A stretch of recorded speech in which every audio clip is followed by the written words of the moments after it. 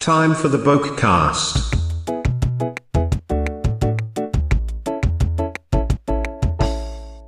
So today I'm finding myself embracing boredom because I found myself getting bored, and it's not something that I'm used to at all. In fact, I've often said that being a bored person, it means that you're a boring person, and it's very unusual to have those bored feelings. I've not had them for years, and it's like, what do I do? I'm just trying to find something to entertain myself. It's like, this isn't good. Like, I'm starting to run out of things to do. Having spent the last few weeks being cooped up, it's enough to drive anyone to boredom, I think. And I was speaking to one of my friends, and they basically said, well, just enjoy the boredom. So they were like, I enjoy boredom. Just don't have the radio on. Just read a book, and then just embrace it. Just enjoy the boredom. And I thought about this, and I thought, well, that's actually quite an interesting prospect, really, isn't it? When you actually think about it, you have to sit with that boredom to realise it's actually not that bad. So I thought to myself today, I want to make myself as bored as possible. So I haven't had the radio on or any music on for a bit this morning. Obviously, I have done now because obviously I've embraced the boredom. I was like, right, come here, boredom, give me a hug. We're going to hang out for a bit, okay? Is that all right? So, I thought we'll just do that because I always have to have some music in the background or something. And so I just figured I might as well just try and just embrace it, So I figured, I want to start reading a book because I bought so many books about philosophy years ago. I never really got round to reading it. And I remember really being into it, but it sort of fell by the wayside because of mental health issues that arose. And trying to philosophically delve too deep inside myself, I thought, well, maybe not the best idea at the current moment in time. So instead, I just sort of put them out the back. I started reading them. I did enjoy reading them, but I thought, right, I'm going to grab one of these books because what's going on at the minute is a bit rubbish. So luckily, a lot of the philosophy books I actually own are about Stoicism because I read this book by Darren Brown called Happy. I think it's called Happy. And it basically is like how Stoicism is totally really cool. So everyone should try Stoicism. It's basically the stiff upper lip. Like, yep, it's rubbish, but there we go. And in fact, I want to read to you the first part of Marcus Aurelius's Meditations. I don't want to read a lot of it. I just want to read the first little bit. And this is what sucked me straight in. Right. So this is from the Penguin Book of Philosophies. It's Penguin Classics, Marcus Aurelius Meditations. Okay, here we go. And I read this, and this is when I was working in a coffee shop when I really sort of hated the fact that I had to get up in the morning, make people coffee. And you may be thinking, oh, that's your job. Yeah, but at the same time, people have to make the effort to get up, get ready to go out, and come to the coffee shop for me to make them a coffee, and they're rude about it. I was like, have you not got a kettle at home? You haven't got instant coffee? What? I never really got that. I never got it. And, this is one of those things. So this is what I'm going to read, actually. I'm going to read this out as best as I can. I'm not a narrator or someone who can read that well. Although I remember at school, I used to be better than most people at reading out loud because people used to be like, the cat sat on the mat. Now, you can kind of tell what's going to happen. You can, enunciate certain ways, or you can, anyway. Say to yourself, this is the beginning of it, by the way. Say to yourself first thing in the morning, today I shall meet people who are meddling, ungrateful, aggressive, treacherous, malicious, unsocial. All that has afflicted them through their ignorance of true good and evil. But I have seen that the nature of good is what is right, and the nature of evil what is wrong, and I have reflected that the nature of the offender himself is akin to my own. Not a kinship of blood or seed, but a sharing in the same mind, the same fragment of divinity. Therefore I cannot be harmed by any of them, as none will infect me with their wrong, nor can I be angry with my kinsman, or hate him. We were born for cooperation, like feet, like hands, like eyelids, like the rows of upper and lower teeth, so to work in opposition to one another is against nature, and anger or rejection is opposition.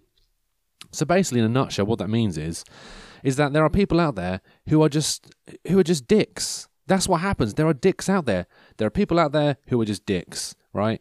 And you basically just feel like, get on with it. You being a dick isn't really going to affect me. It's not going to change who I am. Your dickishness isn't going to change my opinions and isn't going to change who I am as a person. So I'm just going to ignore it, more or less. And that's just to clarify, that's just me glazing straight over that.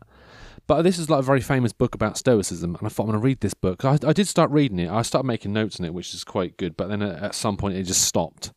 And it's funny though, because I remember there was a few different bits and pieces here and there about stuff. And I remember I was just rereading the beginning, so I can't remember what I read. But he mentions I can't pronounce his name, Epictetus's discourses. And I was like, hang on a second, I think I've got that. So I went to my bookshelf and I found my copy of Epictetus' Discourses and Selective Writings. I thought, well, look at that. Well, look at that. So I thought, this is pretty good. I'm going to start reading this instead, because I haven't read this one for a fact. And this is the book that taught Marcus Aurelius what he knew, or one of the things. I thought, well, get back to the original, you know. So I've been reading that, and I've been enjoying it, actually. I'm not really much of a reader these days because my attention span is terrible.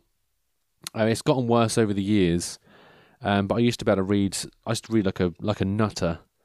But having said that, I've read quite a few pages. I mean, I'm up to page 22, and there was like a massive 20-page introduction, which I read, I'd like to say, because it's interesting to read, especially the fact this is like from ancient times. I think ancient Greece or ancient Rome. I think Marcus Aurelius was Roman, and I think Epictetus was maybe Greek. He was a Greek slave, I believe. I know he was a slave. That's what's so important about the story. The guy who wrote this book that taught the Emperor Marcus Aurelius to be a nicer person is a slave. That base was like, yeah, being a slave in ancient Greece is a bit rubbish, but do you know what? It could be worse. And that's actually like that's Stoicism right there. Someone was literally on the lowest rung of the social ladder and still thought, well, do you know what? It could be worse. And it's mad. So I'm reading that. I thought it's actually pretty fitting for the time. And yeah, it's really nice sort of getting back into the philosophy stuff. Although my only sort of problem is they keep mentioning God. And, you know, as a Christ denier, it's very strange when they're saying, like, you know, because of God, this, that, and the other. So, well, no. Because obviously, well, in my opinion, if people can believe in God, it's up to them. It's neither here nor there. And I don't really want to get into politics or religion here, but I guess I did just touch upon that. But that's fine. Yes, I'm enjoying reading those books, which is really good. I mean, the thing was, I've been trying to get back into reading, and when it comes to reading books specifically, I need books that I can sort of dip in and out of because I know my attention isn't the best. So short stories, little short chapters. It's really, and then eventually I'll get towards reading, obviously, the whole book at some point. Cause I don't like leaving chapters part of the way. It has to be like on a I'm very weird about the way I read. Yeah, I'm also trying to listen to more podcasts, because this might surprise you. As someone who is a podcaster, I don't listen to podcasts. And so I've been doing that this morning. And one of my favourite documentary filmmakers, Louis Theroux, or Louis Theroux, if you're in America, he's got a new podcasting series. And he interviewed John Ronson, which you may be thinking, oh, who's John Ronson? He's a very good what's it called? He's a very good documentary maker. He's a good writer. He's like a Louis Theroux, just a second version of it. And I've read a few of his books as well. I read a book he wrote about men who stare at goats. That's it. It's called The Men Who Stare at Goats. It is made into a film, but it's made in a sort of more of a fictionalized version. But he actually was trying to find people who believed that they could stare at a goat to death. Like there's actually a part of the American army or government or something where there are people out there who are trying to use like kinesis and psychic powers to do things, such as staring at goats until they die, much like the sea starers back when, all the philosophers. But at the same time, there was I think they also believe that they can walk through walls. And there's a famous bit in the film, because they made a movie, like I say, where this guy walks into walls. Like one day, that wall is going to give way, and I'm going to walk straight through it. I read a couple of his books actually. I read one called The Psychopath Test, which is really fascinating. It's basically a test that people have to show if they're a psychopath. I'm not a psychopath, which I'm very pleased to announce. But it's very interesting because it basically brought up the conversation was this person is diagnosed as a psychopath by the psychopath test, and he is currently in a mental institute, I think. He might not still be there, but because he lied and said he was a psychopath, makes him a psychopath. And apparently it's the Scientologists which are trying to get him out of prison or whatever, because he, they don't believe in all that kind of stuff. They just believe that, I'm not going to go into Scientology. I mean, it's a well beaten horse, isn't it? Oh, look, let's all laugh at the Scientologists, ha ha ha ha.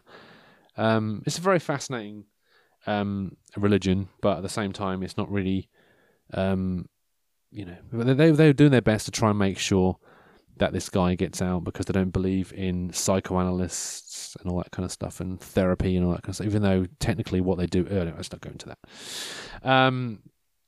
But yeah, so I've been trying to go through these books and read them. So what I've been doing, actually, I've been trying to get books off my bookshelf and onto my coffee table. The idea being is that I'm going to read them. I've got a little pile of like books that I can read in a day, these little short books. These include Catcher in the Rye, Animal Farm. There's another one as well. I can't remember what it was. Fear and Loathing in Las Vegas. One of my favourites, just because it's just how insane it is, and it's just a really sort of it's a good book, good film as well. But yes, all these books, they're all to a point where they'd be not a great book to read because I think they can put you in a mindset which wouldn't be great for now. So I really badly want to read 1984 right now. Badly. But I don't want to read 1984 because it's a bit too close to the bone at the minute, with what's going on and all the conspiracies going on around. I'm not going to go on about conspiracies at the minute because what's the point? But there are many examples of how 1984 came true, and how scary it was a prospect back in 1949, but how it's now come true. Obviously the whole everyone have been under surveillance by CCTV cameras, like that's confirmed. The fact that not everyone, a lot of people now have these speakers that respond to voice commands that are always listening to us, yet we invite them into our houses, and all that kind of stuff, and just the way things are going as far as the way the governments are reacting and asking us to basically lock ourselves down into our houses and just follow what they're telling us, as tough as it is. Like people say, but why? It's all a massive conspiracy. No, I'd rather not, go into all that stuff because I don't think that's true. But there are certain similarities between 1984 and what's happening now, and just the way I don't know. It's very strange, because it's almost like we are turning into 1984, and it's just really scary. And I thought at the moment, read 1984 now wouldn't be a good idea, especially if you're inclined in a way to like be a conspiracy theorist. Conspiratorial, another great word. I love that word. But yeah. Oh, sorry. So today I got up. I thought, right, I'm going to make sure I drink enough water because I don't drink enough water. Because every time I wake up in the morning, I always feel a bit bleh, because I haven't been drinking water. Because I know you're supposed to drink about 2 litres a day on average. And I figured, well, I've got this water bottle that I drink out of all the time. But I maybe drink 1 or 2 of those a day, but I need to drink 4. So, right, first thing in the morning, 8 o'clock in the morning, I down 500 millilitres. That's about a pint, just under a pint, I believe. Or just over a pint, I don't know. And then 4 hours later, have another pint of water, lovely. And then about 4 o'clock in the afternoon, have another pint of water. Before I go to bed, another pint of water. So every 4 hours, I'm having a pint of water, like a medicine almost, because I know it's going to be good for me. Because I remember once, years ago, I managed to achieve the level of water that they suggest that you have. And because I just thought, I want to see what the effects were of being like truly properly hydrated and how it makes you feel.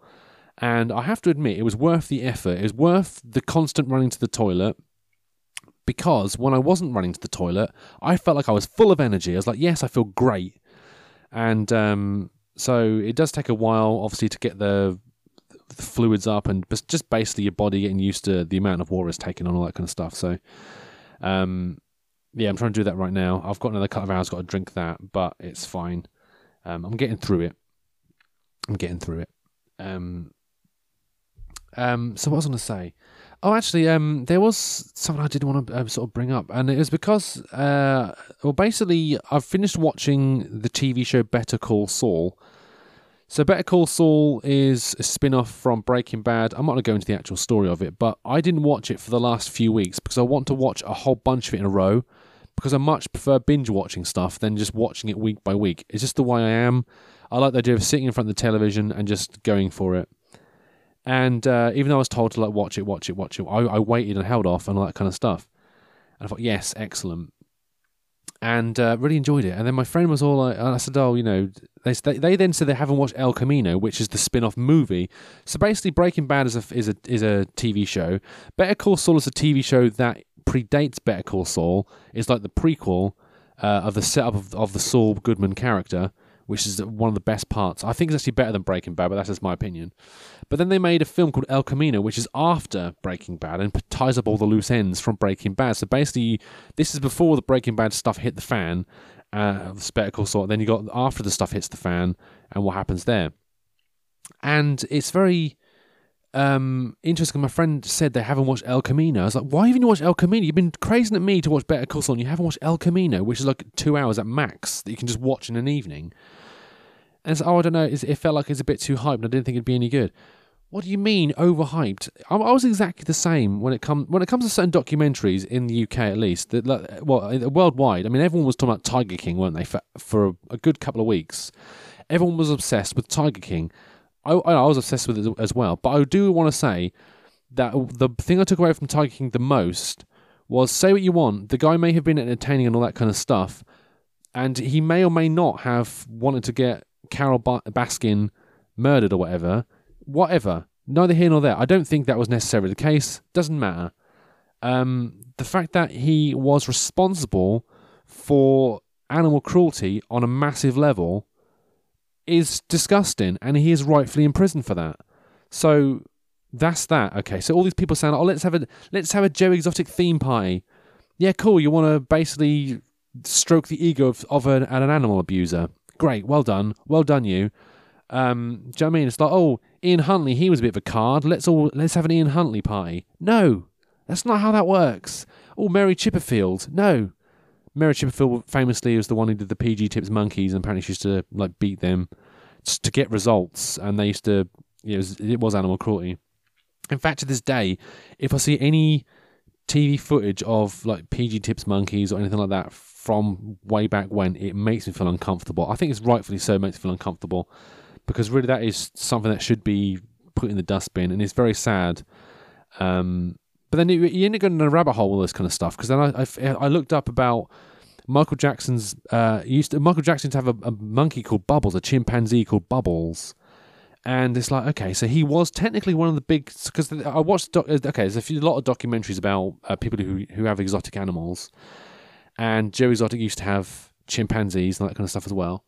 And I'm not saying that Joe Exotic supplied Bubbles the monkey to Michael Jackson. Michael Jackson was in the same boat, and apparently Bubbles the monkey was like a child to Michael Jackson, but he got too big for his boots and became violent. And apparently Bubbles is still alive, although you don't really see much of him. Obviously he's not famous. Well, he's probably the most famous chimpanzee there is. But yeah, so I forgot my train of thought there.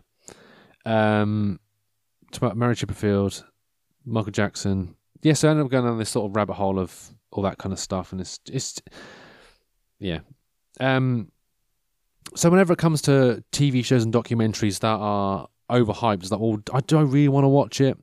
Because I don't want to just follow everyone else watching it. It's like I can't go with Stranger Things, because people love Stranger Things. They adore it. Like, oh, I love Stranger Things. Oh, Stranger Things. Oh, the new series of Stranger Things coming out. I watched series 1 of Stranger Things. Didn't really get on with it. It wasn't really my type of thing. I mean, in my opinion, I don't think that the characters would necessarily react the way they did in the show. Mainly the weird, creepy, nerdy kid getting with the... I don't know, I can't remember. It was literally years ago. But Tiger King was one of those documentaries which was literally rounding everyone's toes. Everyone needs to watch Tiger King, Tiger King, Tiger King, Tiger King. And you feel a bit of an idiot watching it, but then you realise that you watch it for a reason. It's like Breaking Bad. Just going full circle with this. Breaking Bad, I think I watched the first couple of episodes, and my ex-girlfriend was all like, I don't really fancy watching that. And, I thought, well, I'd rather than sort of watch something that she doesn't really want to watch, we'll watch something else, and she didn't want to watch it. And then I started watching it, and then she started watching it with me. There's another one like that as well. There's a lot of hype over something, and I remember I started watching it in bed, and then she started finding it really, really funny. It's like, well, it is funny. What was that? I really can't remember. It was something, and it became one of her favourite TV shows. Was it BoJack Horseman, possibly? I don't know. It's one of those TV shows that people start enjoying. No, I think it might have been Limmy's show, possibly. Limmy, obviously, from Limmy's show, I think. Because he made me laugh on Twitter, and then I found him on the old Netflix, and then I found him on Twitch, and then he came back to BBC, and then buggered off again. But yeah, it's weird when that sort of thing happens. It's like the floss. People doing the floss dance, So everyone was trying to do the floss, and I thought, well, I don't really want to floss. I mean, I managed to never, to this day, at the age of 35 years old, and I'm living through the pandemic of the, I forgot what it's called now. That's annoying. Gangnam Style, the pandemic of Gangnam Style. Lived through that perfectly fine. I never once did a Gangnam Style ever, not even in my own house. Secretly did I do the Gangnam Style dance, because I thought, I'm not going to do it. I'm refusing. But flossing, I did learn how to do. There was a reason why I learned how to do it.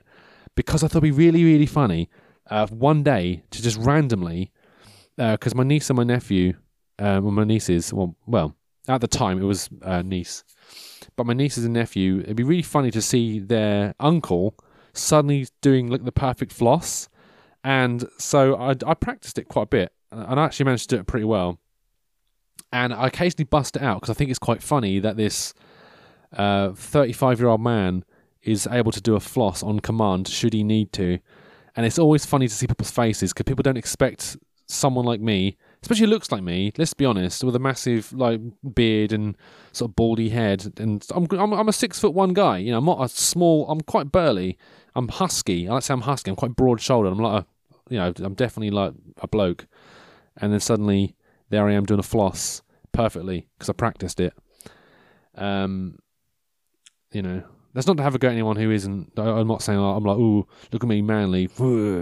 I can beat people up. It's not like that, by the way. Just to clarify, I mean, I think that's pretty clear listening to this. I'm not an aggressive person. In fact, I'm very docile. I'm very placid, and apparently, it's something that has been around.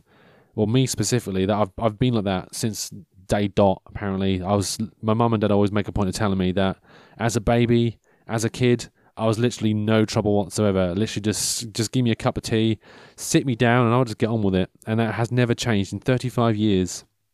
In fact, I found recently on YouTube the TV show that I appeared on at the age of 6 weeks old, because they needed a baby for this ITV drama. And I happened to be born at the right time. It's like, well, they're looking for well-behaved babies that weren't really crying too much. I thought, well, he's not crying too much. We'll use him, because obviously they need to. If a baby's actually, if an actor's walking around with a baby that's crying, very clearly it's going to stifle. It's not going to cry on demand and all that kind of stuff. So basically, they have to dub on the crying. So they need a baby to be there but be quiet, and I was one of the quiet babies, and so I did my little scene. And I don't remember, obviously I was 6 weeks old, but it's on YouTube, which is quite funny, because it was actually a very popular TV show back then. It's an ITV drama called Cover Her Face. It is 1985, I think. In fact, I'm very pleased because they did a lot of photos to promote the show, and I was the baby used in the promotional shots, like like there'd be like the Radio Times. There's a picture of me as a baby in the Radio Times. My mum and dad kept the Radio Times because that was what they were using. Like, that was me. In fact, if you get the video or the DVD, it's more than likely going to have the promotional shot of me on it. They even gave my mum and dad a big black and white version of the photograph as like a little thing. So I think I got paid £15, which is a lot of money in 1984. It's funny though, because none of the actors ever kept in touch with me, which is very strange, which I think is a bit rude. As much as I wanted to do the 35th anniversary reunion of the show, no one got back to me, which I think is a bit rude, personally. But I guess people just move on, and it's just sad. It's just sad. I don't know. I was being silly. Anyway, so today I got up and I drank my water like I said I was going to do. I've not had the radio on. I'm going to embrace this boredom. Let's just have some boredom. Let's make myself as bored as possible. So I've been reading my book. Like I said, not that reading a book is boring, but I'm just embracing the thing I can't seem to do. And I thought myself, I'm going to listen to podcasts as well. Like I say, I listened to Louis Theroux's one, and then I thought, even better, I'm going to treat my face to a little bit of TLC. And I'm one of those people that say that people should always do their best to, just pamper themselves a little bit. So I got like a nose strip out. I did like a nose strip with all the blackheads on my nose got peeled out. It was like lovely. They did a face mask, one of those peelable face masks.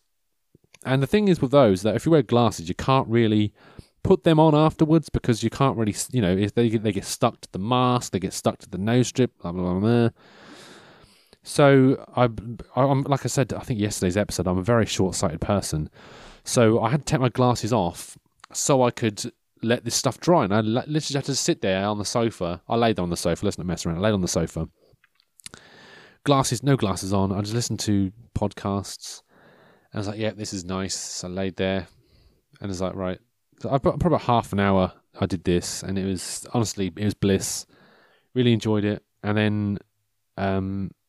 I feel very cleansed now. I feel very relaxed and very, very mellow. I'm considering having an afternoon bath. A bath-ternoon. That's hard to say. But it's just nice to do that. I mean, it's nice to... I like having baths at weird times because it just feels a bit special. A bath in the morning is a little bit... A morning bath is a bit pointless. In my opinion, it should be after midday. If you can get maybe a 2-3 o'clock afternoon bath, in the afternoon bath, mate, if you can get powder as well, baby powder after a bath is just a godsend. But also quite like a midnight bath. Anything after midnight is exciting. The latest I've ever had a bath was 2 o'clock in the morning. And it was funny because I just quit working in the night shifts and I wasn't tired at night. Why would I be tired at night? It didn't take me long to get back to my regular routine, by the way. It's very easy to get back into that. But my friend came over and she left about 1. And she was knackered. I said, it's so weird because you look so tired, but I don't feel tired. I literally feel wide awake because you are wide awake. So I can't go to sleep because I'm just wide awake. So she said to me, oh, you should probably have a bath. I went, yeah, well, it's a bit late for a bath. Because it'd be lovely to have a bath and go straight to bed. Let's just get out of the bath, jump straight into bed. I thought, that'd be quite nice, actually. So I thought about doing that. And so I'd run my bath. I had my 2 o'clock in the morning bath. I was like, yes, 2 o'clock in the morning bath. Lovely. So I did that. And... it was very nice. I felt a bit bad because I don't know how loud. I live in a flat, so I don't know how loud my plug can be at night in the evenings. Because you got to be very thoughtful about your neighbours and that kind of stuff within reason. But then I figured it can't be that loud, and even if it is that loud, it really can't be. It's not going to be like a constant, no more than 5-minute noise that will affect nobody for more than is acceptable. If that makes any sense. I wouldn't put my washing machine on too early or in the middle of the night. That's just mean. I think my cut-off period is 8 o'clock in the morning. I'm perfectly fine to do whatever I want from 8 o'clock in the morning until about 10. After that, it's a bit of a taking the whittle. But it's a good 14-hour window there to do stuff loudly. I think that's fair enough. 14 hours is 14 out of... How many waking hours have I got? I think I worked out that I've got... So at 7, about 8, I have about 7 hours sleep a night and I have an hour of outside time a day. So indoor time, it's about 16 hours. So 14 out of 16 hours that I can be loud. There's only a couple of hours where I have to be quiet, so big deal. Yeah, I don't know. I'm just waffling on now. I want to get back to reading my book, I'm completely honest. I'm actually like, it's a really good book. Epictetus's Discourses. It's very good because it is very short and it's like little bits and pieces, and it's just like worth the read. In fact, you can get audio versions of this as well, but they're weird translations. That's the other problem when you get like old texts, is trying to find the right translation, because anything that's translated from another language is going to be slightly skewed by a translation, because you have to take into account that the author may or may not be making decisions that may or may not affect the actual outcome of the writing, and obviously the quality of the translation and all that kind of stuff. Stuff can get lost in translation, which is why most religious people agree upon reading the King James version of the Bible, because that's one of the oldest translations. As soon as you start translating it from that into plain English, famously, Jehovah's Witnesses, they translate their own version of the Bible, and simple little things, like little nuances, change the way things are, such as, this is off the top of my head, so I can get the actual Bible if you want me to, I can get the Jehovah's Witnesses Bible if you want me to. I'm not going to do it, but basically in a nutshell, there's a bit in there to say, like, if you believe in Christ, you will get everlasting life, so in heaven and all that kind of stuff. But in the Jehovah's Witness Bible, they say you may achieve eternal life, which is very interesting. How you may. So if you say you do everything that Jehovah's Witnesses need to do, there's a slight little tiny chance that you may not get into heaven, just so you know, which I kind of respect. But yeah. Anyway, that's all I've got to say today anyway. So I'll probably catch you again tomorrow, because I enjoy doing these. So catch you tomorrow.